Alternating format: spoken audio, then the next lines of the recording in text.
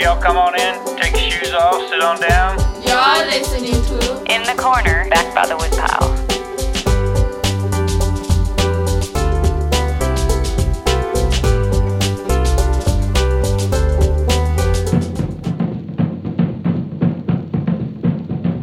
I'm Spun Counter Guy. Thanks for stopping by. On this episode of In the Corner Back by the Woodpile, we're back up in Indianapolis, hanging out with all the record collectors at the International Association of Jazz Record Collectors, Record Bash. And on this episode, to tell us about his journey between headphones and inside thrift shops, is Sonny McGowan.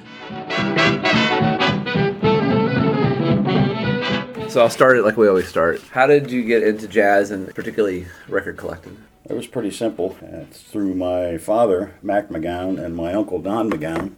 My father collected records, and he actually sold records in a store when he got out of the Navy before he got into his other profession, which was electronics. He worked in a shop that sold records, and he also, prior to that, he worked for an outfit in Washington, D.C., a very famous department store called the Heck Company, and he boxed records there. In the mid-50s, 1950s, my Uncle Don moved in with us for a while, and he was into the music as well and buying a lot of records, and he had good stereo equipment. And bottom line was we had music all over the house. So I was exposed to it.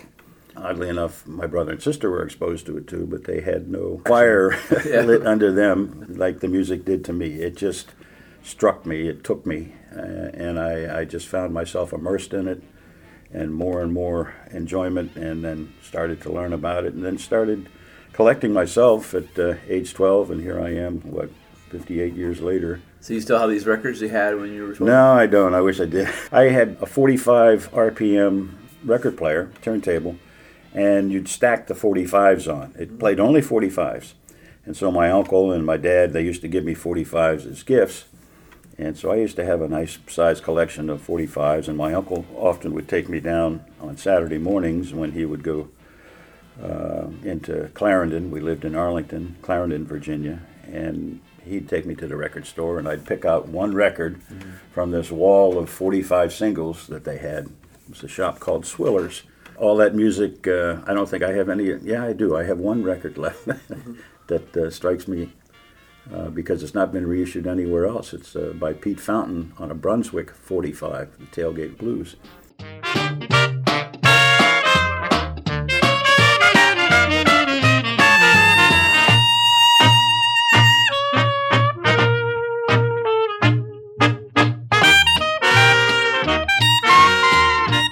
Were you into the jazz of your time that was coming out when you were a kid?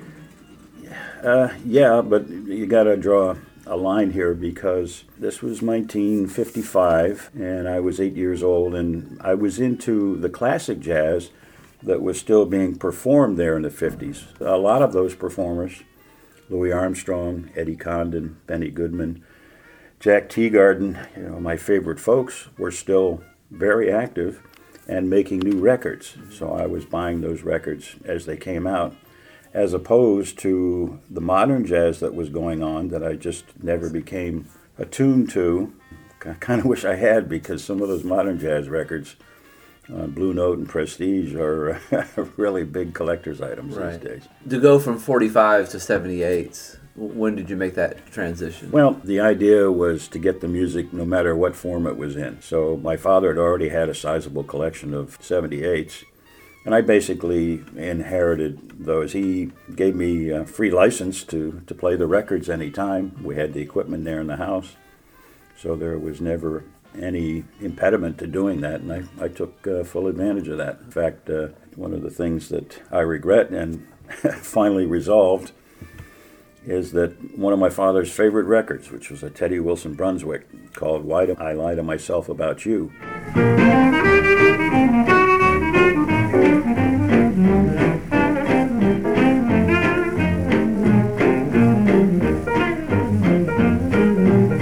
I broke that record, been looking for it ever since, all these years, and I finally found it here for $1.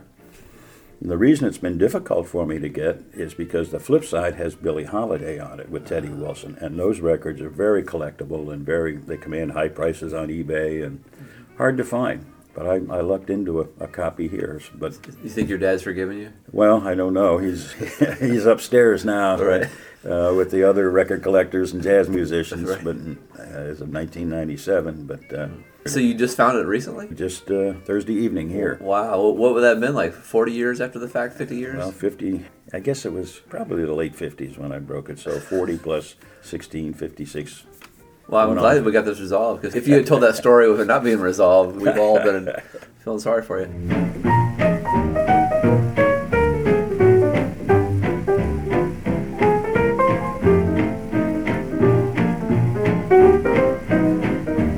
I know this is hard to say, but in your collection, what are some, in your mind, treasures, or the ones that you just, man, makes it all worth it?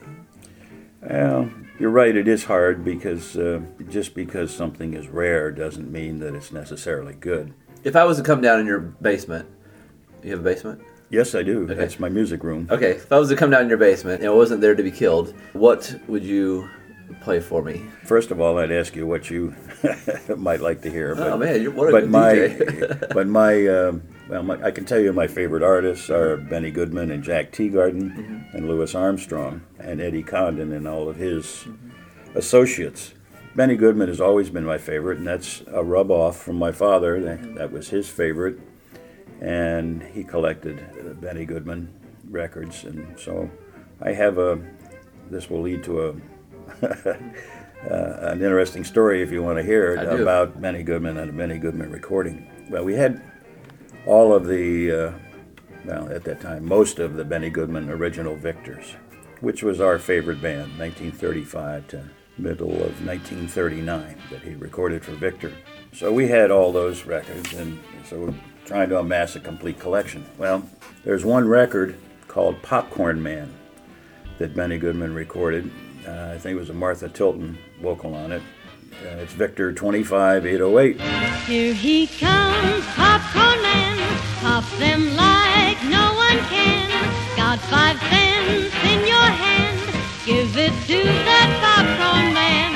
And that record is extremely rare because somebody found the lyrics to be objectionable. Now, other people had recorded that too, Jimmy Dorsey, and I think, I may be wrong, my memory sometimes lapses, Larry Clinton or somebody like that. But there are other recordings, but the Benny Goodman recording was withdrawn, apparently around the first day it was released.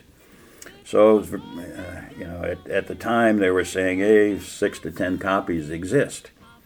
So you're figuring, I'm never going to see this record, I'm never going to get this record.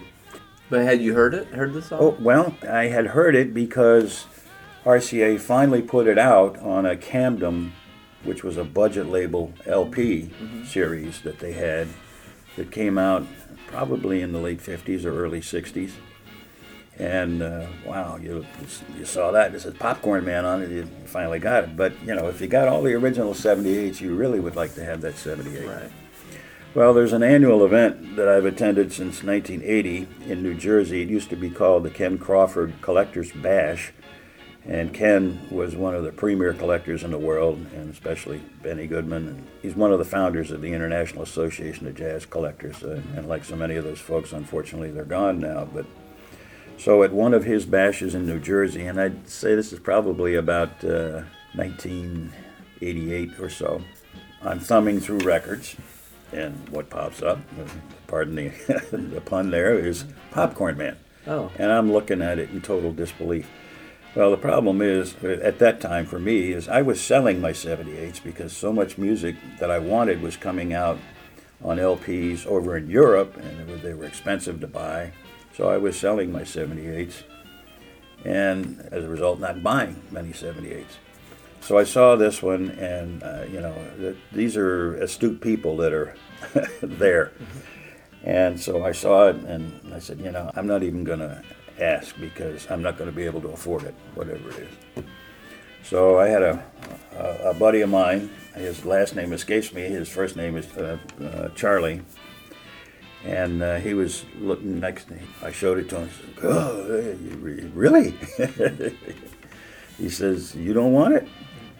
And I said, I don't think I want to do this. I don't want to go there. I don't want to spend that much money since I'm not collecting 78s anymore. So I handed it off to Charlie. I said, Charlie, it's yours. Charlie had 2 other records there, a Johnny Dodds on Brunswick, which is a very collectible item, and I think a Cab Calloway OK, which was somewhat common from 1940. So Charlie takes the record, and he asked the fella, and I won't name the fella's name. He was a wonderful guy, and he was a blues collector, and he had a lot of rare blues records.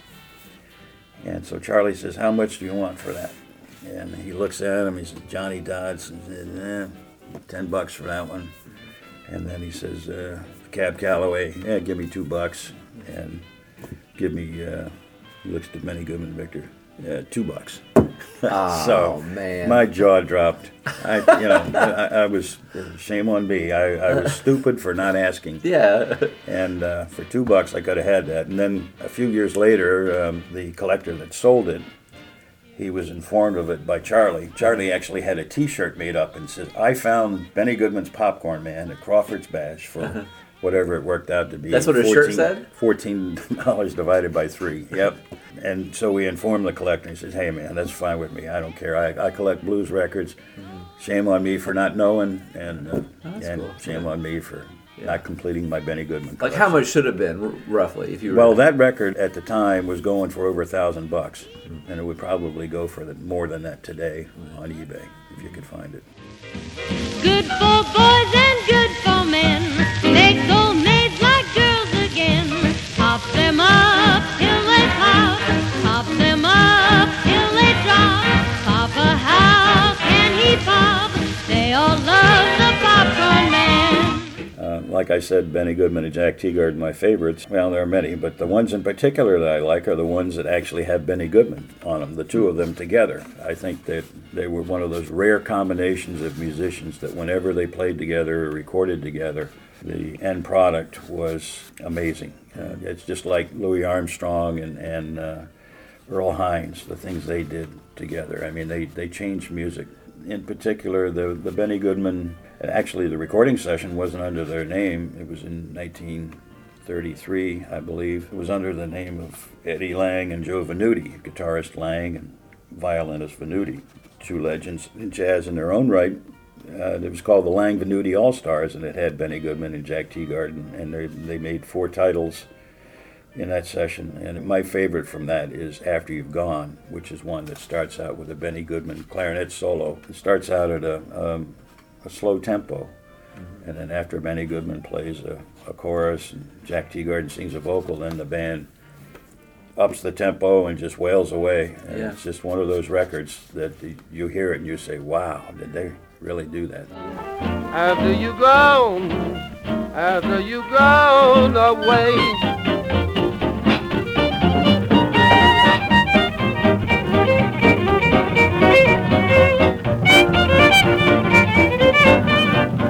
I've never had a lot of luck with 78s. There are guys who just fall into them.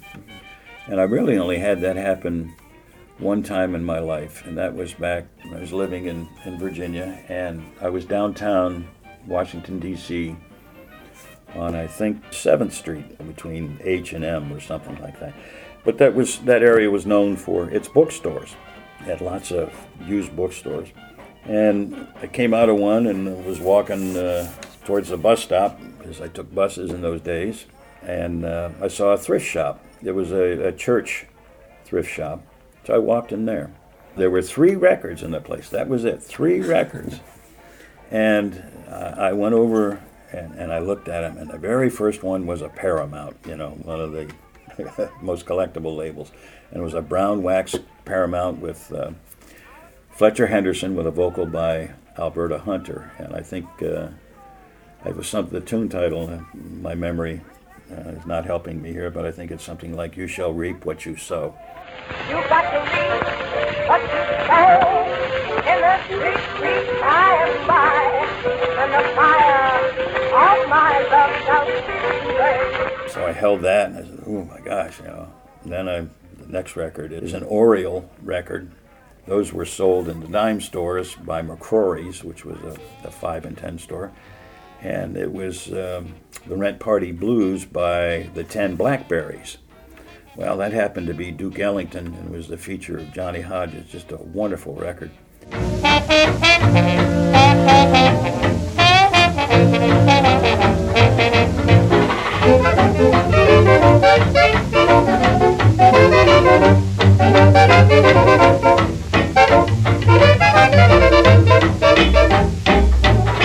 And the third record was a Cab Calloway on Banner. I think it was I'm Now Prepared to Tell the World About You. Who's the one I'm glad to see? She never keeps me feeling blue. I'm prepared to tell the world it's you, it's you, it's you. Those records would bring really nice money today if you were to sell them. So I took them over. You know, you never know what to expect, what the guy behind the counter is going to say, just like I told you earlier. So I asked him. He didn't even look at the records. He just says, "Make your donation, brother." So I had $2 in my pocket. I gave him $2. He was thrilled, and imagine how I felt walking out that door, hoping to get out of there before anybody said anything. That was my neatest find.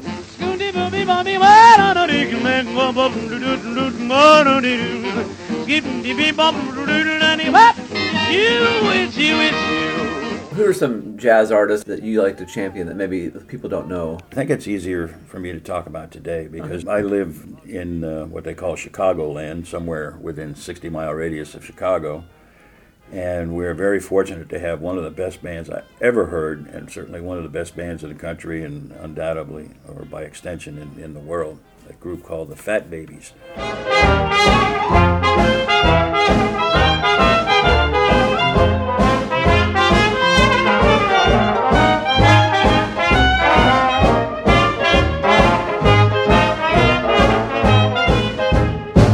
Front line are John Otto on clarinet and Dave Bach on trombone and the marvelous Andy Shum on cornet, who's a disciple of Bix Beiderbecke. But those fellows, you've seen them here this weekend. They're an avid record collectors, and they have been for years. And those guys, they know the records, they know the music, they know how it sounds. They're professional, well-trained musicians. And when you put all that together, those guys play the music like I've never heard it recreated before.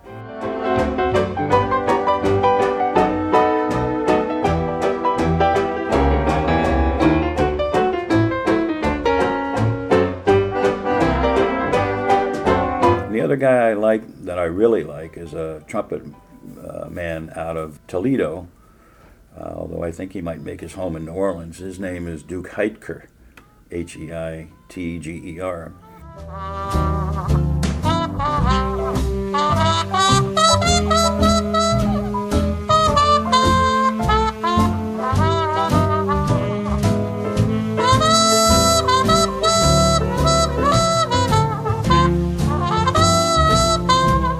He's a fellow who just, to me, right out of my favorite period, which is in the mid-30s. If you could go back in time and transport Duke with you, he would fit right in Chicago with, say, like Roy Eldridge, one of the greatest swing trumpet players then, or on 52nd Street, Bunny Berrigan. Okay, now obviously he's not either one of them, but he has that sense, that feeling, that timing approach that only comes naturally. And that's why it's so rare. I get the willies when I hear the guy play. It's just amazing.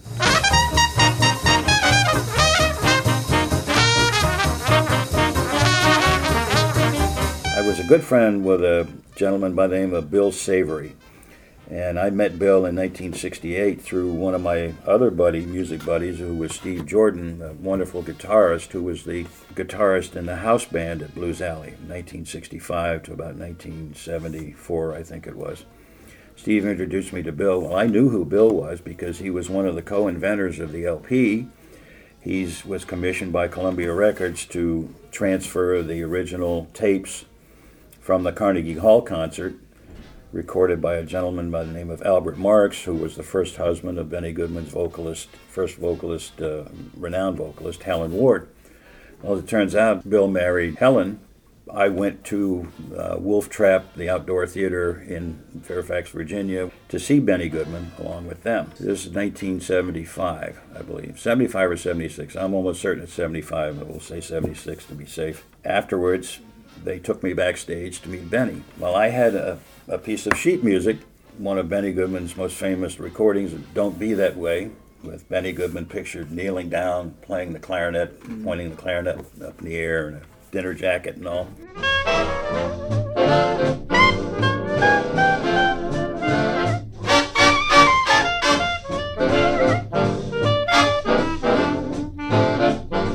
It's wow, I'm going to get this autograph by Benny Goodman. And Bill introduced me as Benny as a devotee, and I shook hands and I asked him for his autograph. So Benny took the sheet music, and I gave him a pen, and he turns the sheet music upside down and signs it upside down. So it's framed on my wall, right side up, but his autograph is upside down. He was known to be quite an eccentric. Okay. Little details like that just escaped him. So it seems.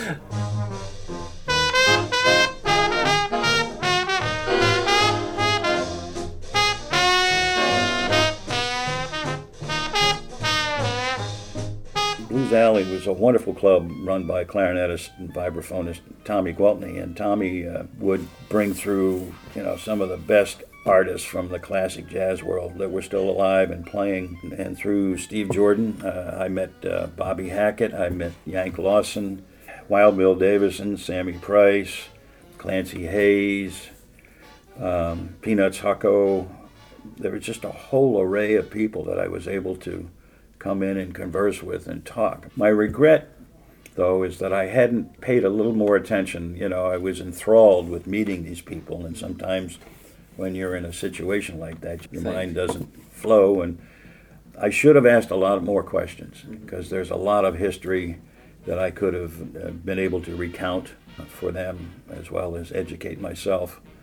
And I've always regretted that. I just was just too dumb. Right. Well, starstruck maybe, yeah. Yes, good term. Thank you. Yeah.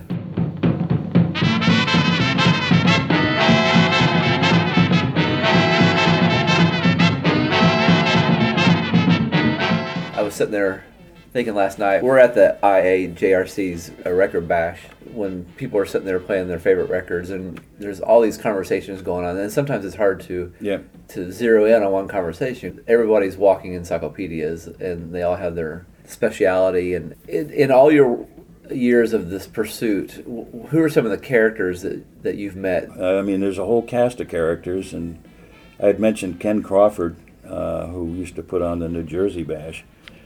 Besides being, one of the premier collectors in the world, the guy had a great sense of humor, somewhat dry at times, and he had a marvelous film collection. And at these bashes, we'd have a night of several hours of films, as long as you could stay up and watch them. And in those days, many of the folks imbibed, sometimes a little bit too much, especially late in the evening. They'd get going and have discussions in the middle of the movies, back and forth. And I can't recall the exact conversations. All I can tell you is they just had us howling. And Ken was always that way. He had an incredible sense of humor. And gentlemen, you met Phil Pospajala. There's a real character for you. Carrying on the torch for Big Spider back in the Bix Fest. He's getting on in years. He's 80, I think. I wasn't going to say that, but octogenarian. And the guy's in incredible shape. He keeps active. He's one of those guys. He'll keep talking and talking and talking until you stop him. But you don't want to stop him because he has so many interesting things to say. It's amazing. You rarely meet people like that. You meet people all the time who won't stop talking, but people that really know what they're talking about. That's what to say. Yeah, is a different matter. Yeah. I might mention our good buddy Andy Jazzman Smith. I first met Andy at one of the IAJRC conventions many years ago, and our tastes were along the same line of traditional and classic jazz. And at this particular convention, I was one of the vendors. He started looking through my record and says, "Where'd you get all this stuff? Is this for real?"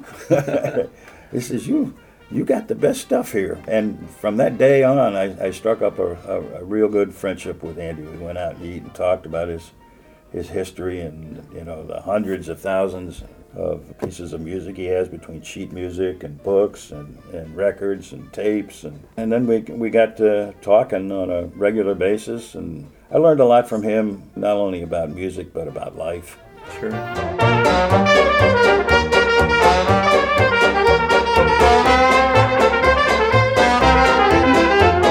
One of the things that I find interesting, let's just say it that way, is this music is alive and well. Actually, the internet has helped it. I have a good friend, David Robinson, who's a jazz educator. He's devoted, 30 plus years to educating young people on traditional and classic jazz. And what I find interesting is the fact that when these kids, adolescents, teenagers, young adults, hear the music, they say, wow. Not all of them, of course, but a good many of them. Wow, that's good. Or, yeah, what is that? I like that. And the problem all these years has been exposure, because they're not exposed to it on TV and radio. When I grew up, it was on TV and radio all the time. Steve Allen show, for example, even the Ed Sullivan show. These days, Lawrence Welk had Pete Fountain and Bob Havens. Like we say, with the internet and the digital media today, people have access to things that they wouldn't have had access ordinarily, and it just takes a little bit of research or some luck, and happen upon a Louis Armstrong recording or a Fats Waller recording. Look at the fellow who put on this event this year, who's carrying the torch, Jackson Garrison. I don't know how old he is. 22. But he's okay. Yeah. He's a youngster, and he is well versed in this music already, and he was captured by it. And I notice, younger collectors in the audience. I've noticed that over the last few years, which is a good sign.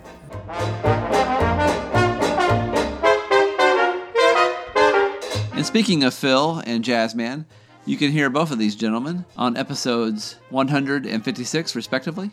And if you'd like to hang out with Phil, Jazzman, and Sonny, you might check out iajrc.org and see about joining up so you can come to their get-togethers. In the Corner Back by the Woodpile podcast is produced by a closet, a pocket, and a suitcase. You can email us at spuncounterguy@hotmail.com. You can find us on Twitter and Instagram using the name Spun Counter Guy. Be sure to download the new Podbean app to hear this podcast and others on your tablet and smartphone. And we are now on iTunes. Just do a search for Back by the Woodpile on the iTunes store, and we should pop up. And a special thanks to thebrofisticate.com.